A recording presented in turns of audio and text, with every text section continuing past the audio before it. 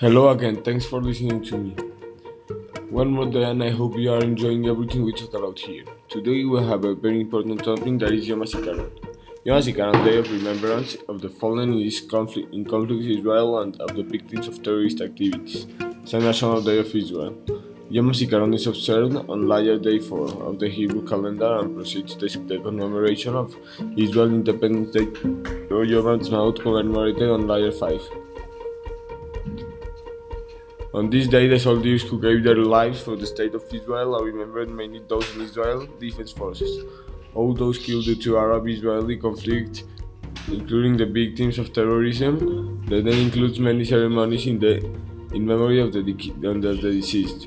With veterans of past conflicts present, the day begins at 8 p.m. on the eve of the 4th of Laya, with a 1-minute siren that is heard throughout the country.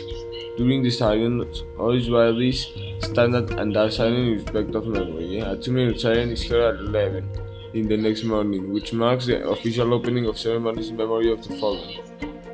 These are made mainly in the ceremonies of the country where there are buried soldiers as well as civilian victims of terrorist attacks.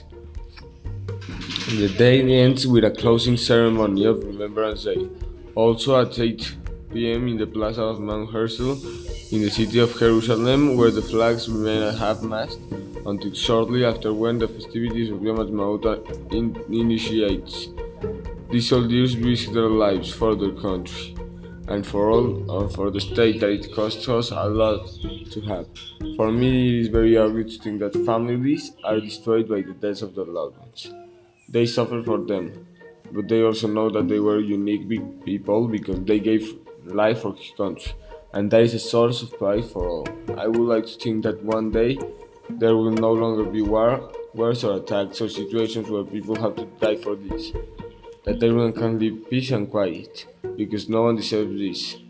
But what happens, you must keep always remember.